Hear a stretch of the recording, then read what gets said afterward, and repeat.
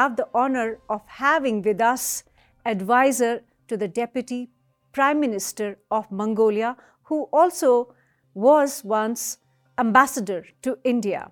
We'll talk about government politics and much more. Welcome to Reason, the New Indians platform, where we get to the reason behind the issues that concern you. Welcome, Ganbold, to the New Indian platform. Thank you, Aarti ji. New India, welcome. Thank you. So I'm going to begin this conversation with a very commonsensical question. We don't really know much about Mongolia back home. And I want you to explain to us what is the democratic, semi-presidential form of government in Mongolia. What does it really entail? You got democracy established in 1990. And what kind of government has it been since then? If you allow me to start a little bit far away from the democracy topic regarding our bilateral relations, which is centuries old. And we are sharing common spiritual, historic, and cultural ties. And you may find a number of people who carry on names from Sanskrit, derived from Sanskrit. And even more, there are lots of words and notions in Mongolian language derived from Sanskrit, Sansar, Sajana, and many others. And even before the independence of India in 1944, March, Delhi, India hosted the first Asian Relations Conference. Okay, and this was before India got independence. Yeah, and it was just intended to proclaim its independence and formulating its future policy, how to relate with fellow Asian countries. Then Mongolian delegation went Delhi. It took for them 2 months, and they met with Jawaharlal Nehru, who said that leader of the delegation, Jagural, and Pandit Nehruji also said that my name is also Jawaharlal. We are sharing the same name, etc. So there are a lot of people with Sanskrit names, and there are a lot of notions we are yes, Mongolia and common. India share a very strong relationship. And based on which our relations also established in 1955. Yeah. Soon after the diplomatic relations were formed, then Vice President of India, Dr. Radhakrishnan, also visited. And we also signed first cultural exchange agreement, which is continuing on even nowadays. And when we were working on drafting new constitution, new democratic constitution, yes, which was approved in 1992, then we invited the parliamentarians of India to give us some That's very interesting. advice. And not only one party, but several political parties, different spectrum of political landscape of India came, and they had extensive discussions. And they also given us certain good points, which is included in our constitution. Can you give us examples? For instance, human rights, political democracy, parliamentary democracy. And since then, all these principles also been adhered, and now we are going to make amendments to the number of parliament members be increased, and then constitutional, then election system could be also renewed from majoritarian to proportionate, etc. So our political democracy, like our cultural relations, have long background with India. So with the consultations, discussions with India's parliamentary delegation, you set up a parliamentary democracy. What does it entail? What are the several branches of your democracy? How does it function? Explain it for our audience back in India. Till 1990s, we had different systems. single political party ruling everything, right from kindergarten allotment seats up to the job place or lifelong accommodation and food distribution, etc. Yeah, because Then, Mongolia was yeah, a satellite state of the Soviet Union. centrally planned administrative economy. And then we moved into a totally new system, market economy, political parliamentary democracy. And we also adhered human rights, freedom of press, all these things guaranteed by the new constitution. And first, we are proud that the electoral democracy has been strictly followed on time and peaceful change of guards. Yeah. And now we have many of them on the papers, but we have over 30 political parties, 34. 34 political parties. Yeah, and they also represent different shade of their viewpoints, different spectrum of ideology.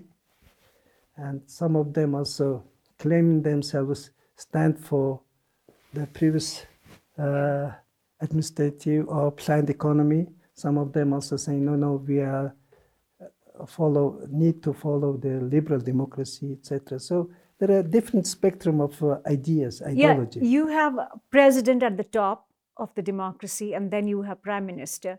I want to understand how is the distribution of powers done in your semi-presidential form of government, because both president and prime minister have executive powers. Prime minister's power is added last year, year before last, in our new amendment to the constitution, who is also elected from the parliament as a leader of the winning party in the nationwide election, is nominated as a prime minister, who is also composed of his cabinet. And president is also head of power. He elects the judges, ambassadors, and he is also considered a commander-in-chief of armed forces. But whatever decisions, decree a president made, it's a countersigned by the prime minister, because he is a head of executive government. Yes. And he's also clutching the string of post budget. So he is also very much responsible to the parliament to implement the law, and whatever decisions made by the parliament, prime minister is responsible organizing their implementations. So it's a semi-presidential but active parliamentary democracy. And how was this system very different from the system that you had before 1990? As I mentioned, we had single political parties, which is deciding everything, right from the minor daily issues up to the developmental issues, so public concern. So imagine we complete primary school, secondary school, and everything is decided by the government. You need not to worry where to work or where to live. Everything decided by the government. So were you there part of the government before 1990? Or Yeah. You were? Since 1980, I'm in the government service. So I have something to compare how it was and how it is now. Yeah. So you think that post 1990, it's been way more beneficial and it's way more productive, efficient, and has helped Mongolia economically and socially, politically?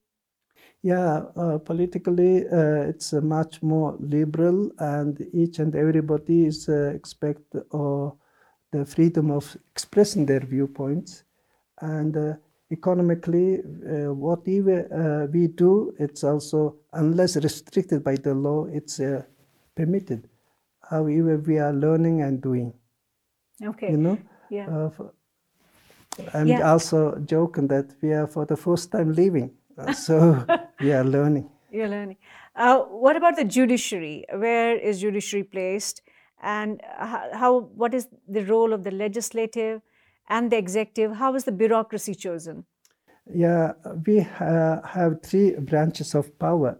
Executive branch is led by the Prime Minister, and legislative power is 76 members of parliament, including one speaker. Yes. And then we have also presidential system, and it's elected by the nationwide elections. And now it's once 6 years. And you will have next elections next year. No, it's next year we would have parliamentary elections. And whether it would be on proportional system or as previous majoritarian, it's under discussion now. And the parliament soon will make amendments to the law on elections, and likewise to the constitution. And president is also appointing judges and diplomats, head of missions, and he's a commander-in-chief of armed forces. So he is not involved in day-to-day fiscal or budgetary policy. But what about the executive? What about the bureaucracy? How are they elected? They are non-political parties. Yeah. Once you are in a state government service, you are expected to abstain from political parties. But ministers, deputy ministers are political appointees. Likewise, in India, you have. And the civil servants. So the civil servants come through a process of examination or something else? In that case, we also having a very close ties with public administrative service of Public Service Commission of India. Oh, yes. Yeah, we are learning and we are also exchanging our experiences. So our system is more or less closer to what you have in India.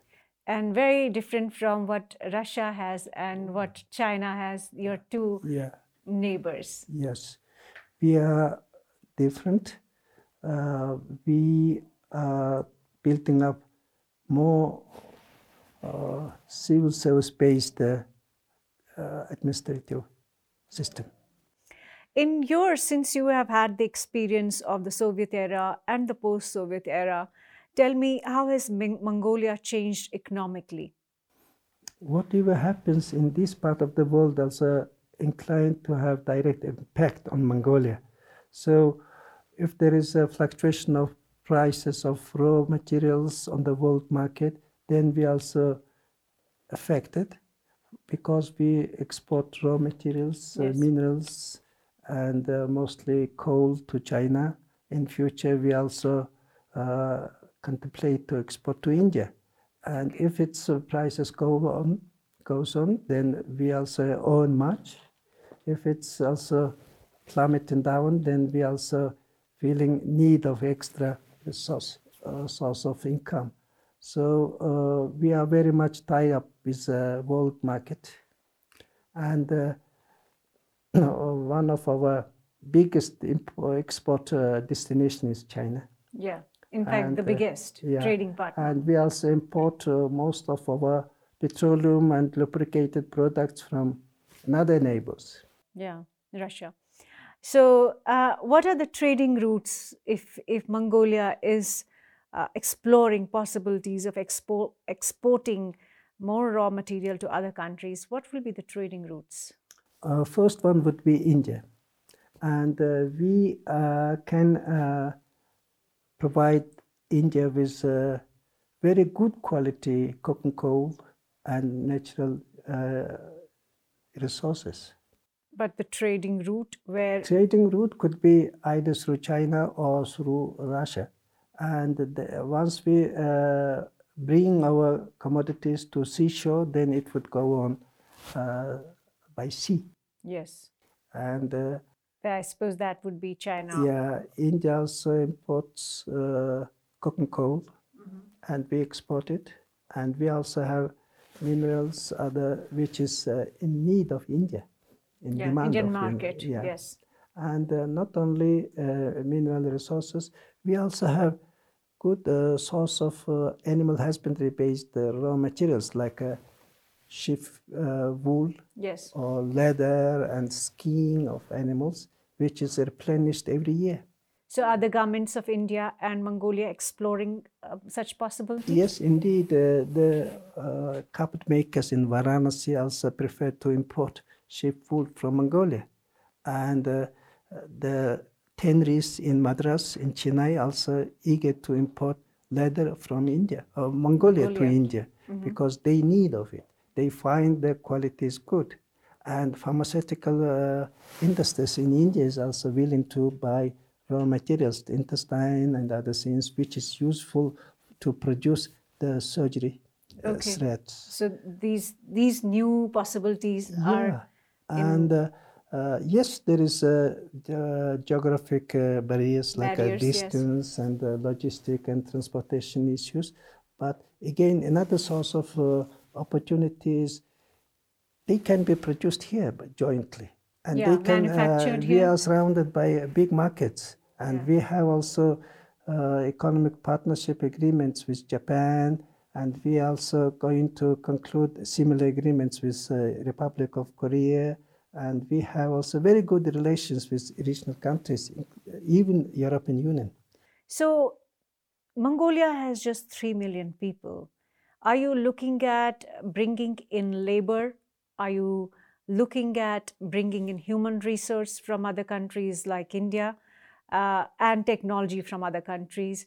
Because you have just 3 million people and vast amount of resources and land. Yeah, you are right. We are 3.3 million people, and we need of qualified labor or experienced engineers and IT experts. So investment, foreign direct investment gives us not only monetary inputs, but also knowledge, know-how, and good experience, practice of labor. Yeah. So even nowadays, Indian engineers and technicians are working in the southern part of Mongolia to construct the oil refinery. Yeah, India has a major oil refinery project here. Yeah. Which and is scheduled to complete next year? 2025. 25. Okay. And with so much resource and with such possibilities of expanding your exports in the neighborhood and probably beyond, do you see Mongolia being an important power player in Asia in the next decade? Why not? We enjoy very good relations with all the countries in the region. Even some countries isolated, but we enjoy relations, good relations.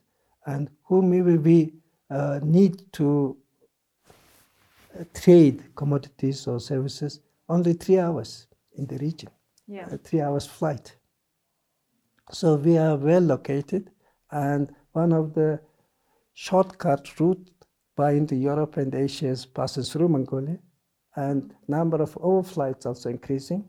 Number of turnover of freight also goes through Mongolia on rail is also increasing.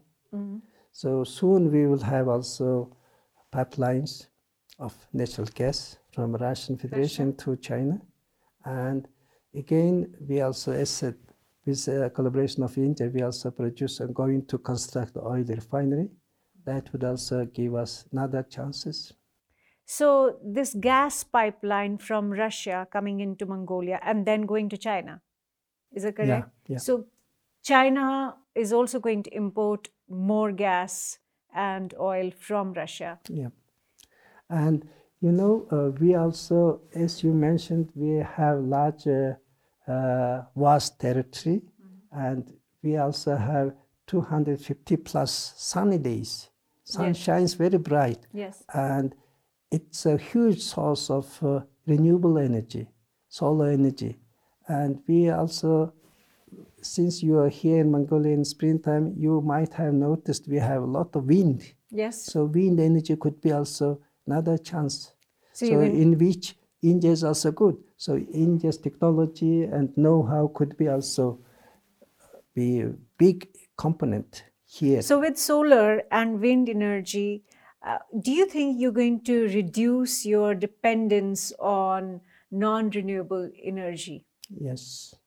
By how much do you think? By 2030, we will contemplate to produce 30% of our energy needs from renewable. 30%, that's big. And we are landlocked country, but number of rivers also very idle for hydropower. Yeah, okay. So we are going to increase the number of our source of energy. So at some point, do you foresee that Mongolia would have the majority energy resources coming from within? Yes. First, we need to supply ourselves demand, and then we also be able to export it. Yes. Solar and wind energy? Yes. Solar and wind energy, even hydro.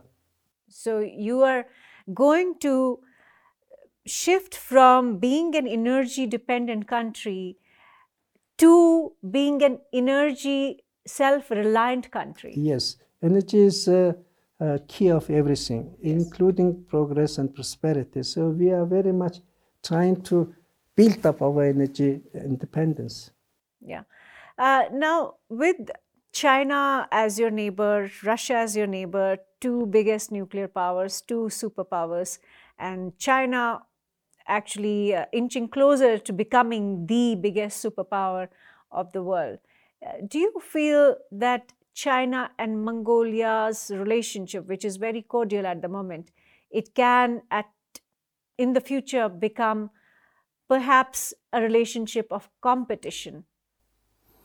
You know, everything depends on whom we are talking, and China is extremely big country. As you said, it could become one of the biggest economy in the world. But Mongolia, it's vibrant, but still young and smaller. Smaller. Yeah. Yeah. Smaller economies can't really compete with big economies. In that sense, there are too much disparity. But we can become a very good destination of new opportunities, new chances, because our location, you see.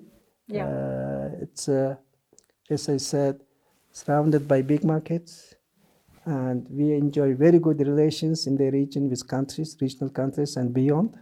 Mm-hmm. And we have also good, very richly endowed with mineral and other resources.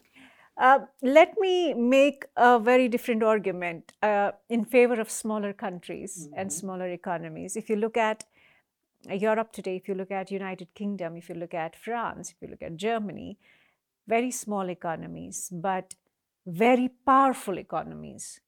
Do you think that Mongolia could be in that kind of a situation at some stage? Why not? We also very have good opportunities of very well-educated people, and now we are talking about not only literacy rate but computer literacy, and our digital sector is also very vibrant, and now we are possessing the new advancement. So it could be also area of our advantage. And then we also have a good chance. Once I said shortest route passing through Mongolia, binding Europe and Asia, it could be also very good entertainment center. Yes. It could be also a very good location for data centers. And tourist destination? Tourist destination as well. So in order to become vibrant, we are not trying to compete, but we are to complement other countries. So you have a north-south corridor between Russia and China. Do you envisage or envision a east-west corridor through Mongolia? Yeah, in the ancient time, the Silk Road also passes through, and again, it's one of the shortest route. So whoever travels, they prefer to take a shortest route, and Mongolia is also one country which has a liberal visa system, and recently we announced some 90 countries to visit citizens of these countries visit Mongolia free of visa. Yeah. And we announced year of 23 till 2025 as a Visit Mongolia year. Yeah. And then whoever wishes to visit, they can apply even electronic visa. So the people holding Indian passports can visit without difficulty. So what are the areas where India and Mongolia have already established a very strong relationship in the last 30 years?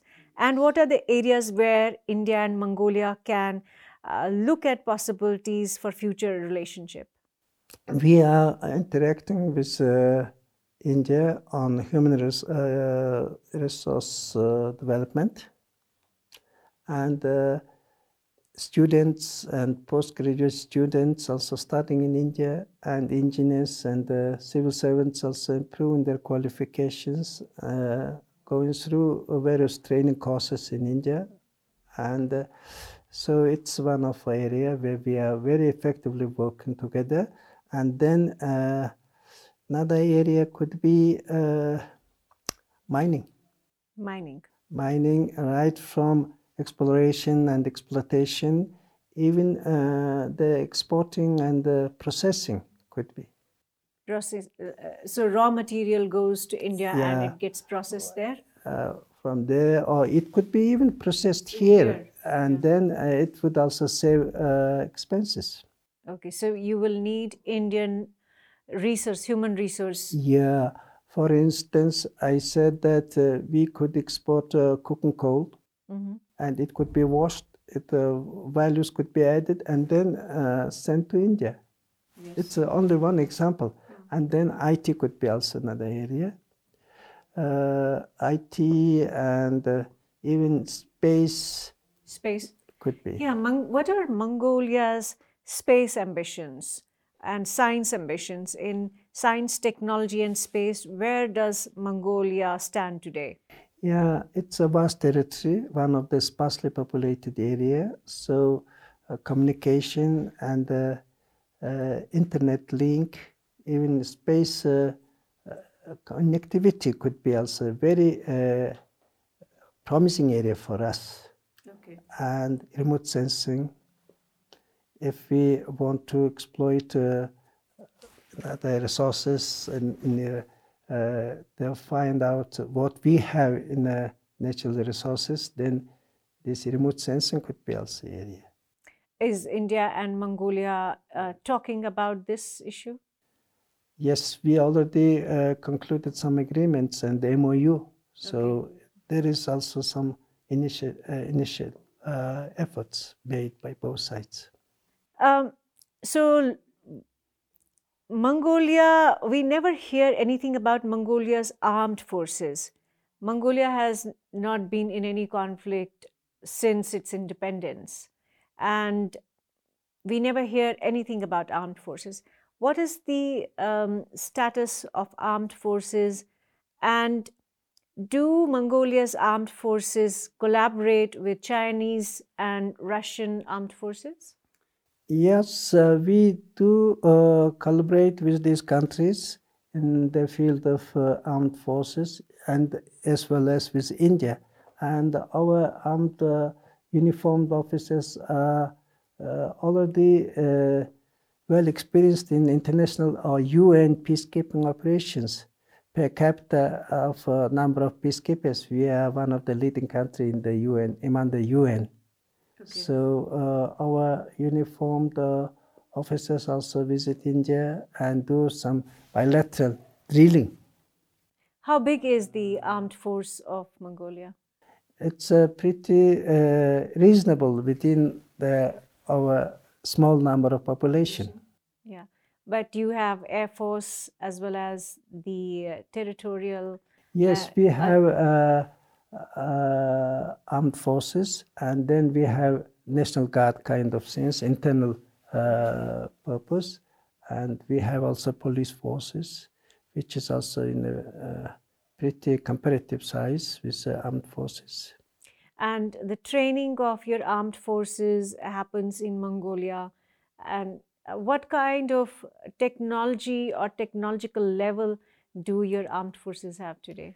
Yeah, we do send our commanding officers to other foreign countries, including India, and we have conscriptive service.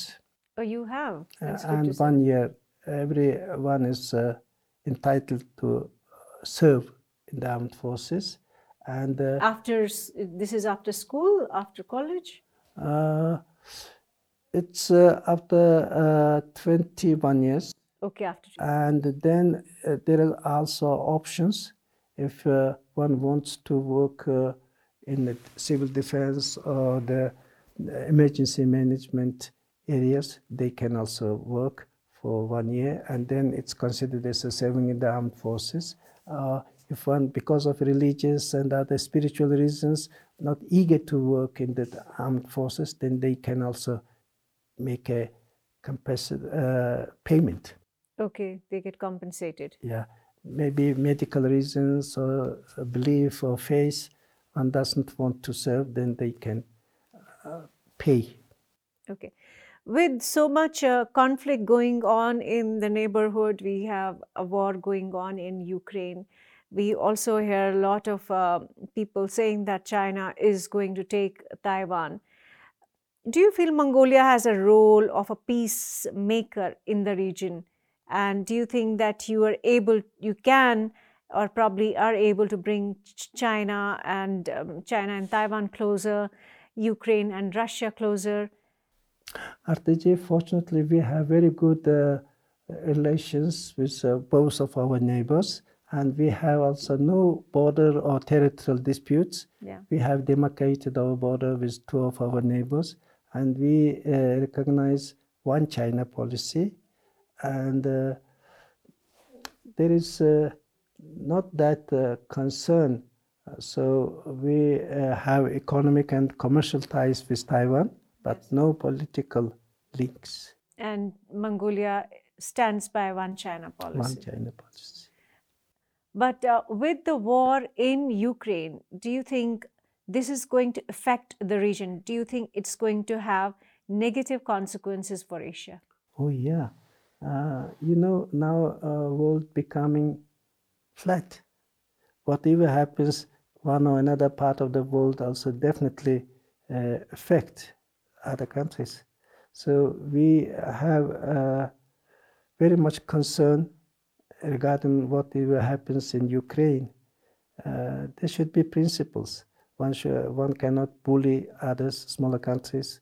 We need to respect one another's territorial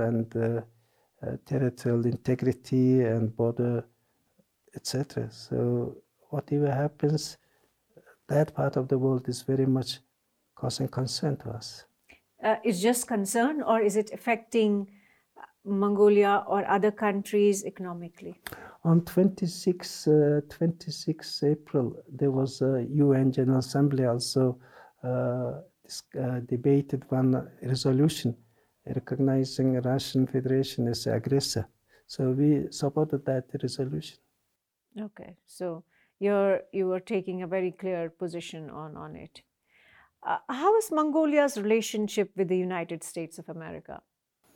Yeah, right from 1990s, our relations, even before 1990s, 88, we established diplomatic relations. We recognized United States. Yes. Oh, okay, even as a part of being Soviet Union. It's a free world, and it's also democracy, so we enjoy very good relations, close relations. Recently, a high-level State Department officials also came, and they visit. We exchange our delegations. With the US-China Cold War happening, it's almost like a Cold War, and we also have a war going on in Europe. Do you think there will be a lot of pressure mounted on Mongolia from China, United States, Russia? Well, I was in the Foreign Service and decades, but I haven't been witnessing that much pressure.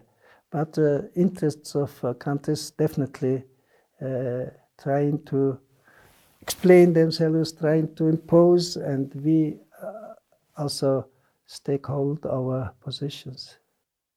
And your position, of course, is that you're friends with both China and Russia. Yeah, we have equidistant relations with both of our neighbors, and at the same time we have concepts of third neighbors, including India, including other countries and international organizations.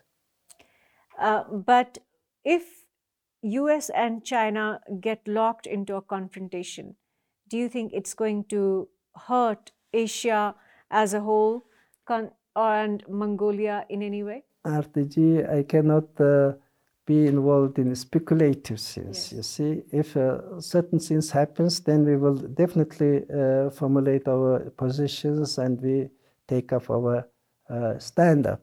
But I cannot say right. Hypothetically. This is too hypothetical and. But so far, with even let's keep the hypothesis aside, but even as there is a crisis, a kind of tension between the US and China, it hasn't really affected Mongolia. No, not affected. But I'm convinced that every countries, regardless of their size or locations, they need to have a position of principles. Yes. You see, principles. So we do. So when you say position of principles, what principles are involved here? It's not like principles which countries had at the time of Cold War. Yeah. One or another. Yeah, one block or the other block. Enormous two blocks. Yes. But we are now free of that ideology-oriented positions, politics. So are we saying that we really are now in a multipolar world? Yes, indeed. We are. Yeah. India is becoming one of the largest in population, and its economic might is also increasing. So India has become one of the many centers in the world. Yeah. And therefore, you don't think the world is going to get once again divided in two blocks or bipolar world. You think that multipolarity is the way ahead? Yes. It's a reality, whether we want or not. It's a multipolar, and we have to also learn to exist and interact with multipolar world. But it's very previously the countries more or less pursued the mentality of Cold War, warring psychology. But now we are free from that. At least Mongolia is. At least Mongolia is, and India is. I think there are a bunch of countries who have tried to stay in that neutral zone and who have tried to remain equidistant. Yeah. You also mentioned that Mongolia is surrounded by nuclear powers. Mm-hmm. Yes, we are, but Mongolia announced, claimed itself free from nuclear weapons. Yes. So we are not allowed to transit even to station even nuclear weapons in our territory. But that brings me to this question. Is Mongolia not exploring nuclear energy for energy purposes? Yeah, definitely for peaceful means, peaceful purpose. We are also willing to possess a new source of energy, which is ecologically clean and more effective. So who knows, after a short while, we may use this nuclear energy as a new source of energy. So there are lots of possibilities for Mongolia. Indeed. Yeah, we also have good deposit of raw materials in this. Uranium. Yes. Yeah. Which you have so much that you can export also. Yeah. if one is willing, then it can be. We have several deposits, and countries also expressing their interests to work. Okay. Yeah. So one last question. Your government, you're part of the current government. Are you expecting to come back to power in the next election? Every person in political life also expect to extend their longevity. Yes. But I'm just civil servant. Though I'm working with politicians, Yes. and I'm not giving much preference to one or another. Okay.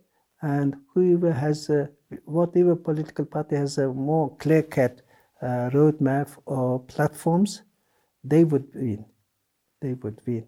And secondly, the majority part of population are young, youth. Youth. Yes. So whoever also stand up for the youth welfare or their economic and social interests, they might get more support. More support. Okay, that's a very important point. Yeah, and 25 to 27 years old youth are very big portion in the population. Huge, yeah. Yes, so they will have decisive voting, and then women also become more influential.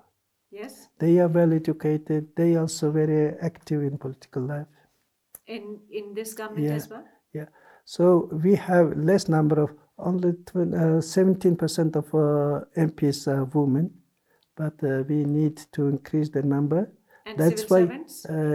That's why in the election law amendments would increase the portion, the percentage of women candidates up to 30. So you're giving some reservation? Yeah. 30% at least candidates, 30 to 40%. Some political parties say, no, it should be no less than 40%. And the majority of the political parties saying at least 30%, one so there's gender. A consensus almost building around 30%. Yeah, in a month or two it will be formulated, it will be agreed. So this is happening. So whatever political parties have a good agenda for women welfare, they may get also prevailing support. Okay. And with women and youth, what are the social welfare programs of the government? We have also big number of children and families. Those have a number of children also get some monetary incentives and other things. So certain people also criticizing, we are giving them very moral hazards. Mm-hmm. So we give them job opportunities, etc. So there are different opinions. Okay. But I think social welfare should be given to the well-focused, to vulnerable part. Okay, economically, weaker sections. And families with a number of children need to be supported. It's not easy. So this is this government's opinion as well? Yeah, government giving this person monetary support to families, to children. Okay. Children. So but you have a program. You have some kind of 91% of children get monetary support, cash support from the government. And why remaining 9%? Because they are considered well-to-do families, affluent. 91%. That's 91%. A huge number. And people saying children should be treated equally. But again, the government saying we need to save money to other purposes. But 91 is still a big number. Eh? Yes, that's a big number. What about women empowerment? You said they are very active in politics, but are they also in civil services? Yes, in civil services, particularly in the field of health and education, women are prevailing. Okay. In tertiary education, also number of female students also exceeding the number of male students. But in the decision-making process, the government, executive powers, the number of women ministers are not many, maybe 2, 3 out of 21 or something like that. Okay, well, that's an election process. At least 3 to 4 women ministers we have, and 17% of MPs also from fine sex. So we need to increase. Well, on that positive note, I thank you for this conversation, and I wish you and your government all the best. Thank you, Aarti ji, and New India readers and viewers, I also wish all the best. Thank you. Dhanyavad. Dhanyavad.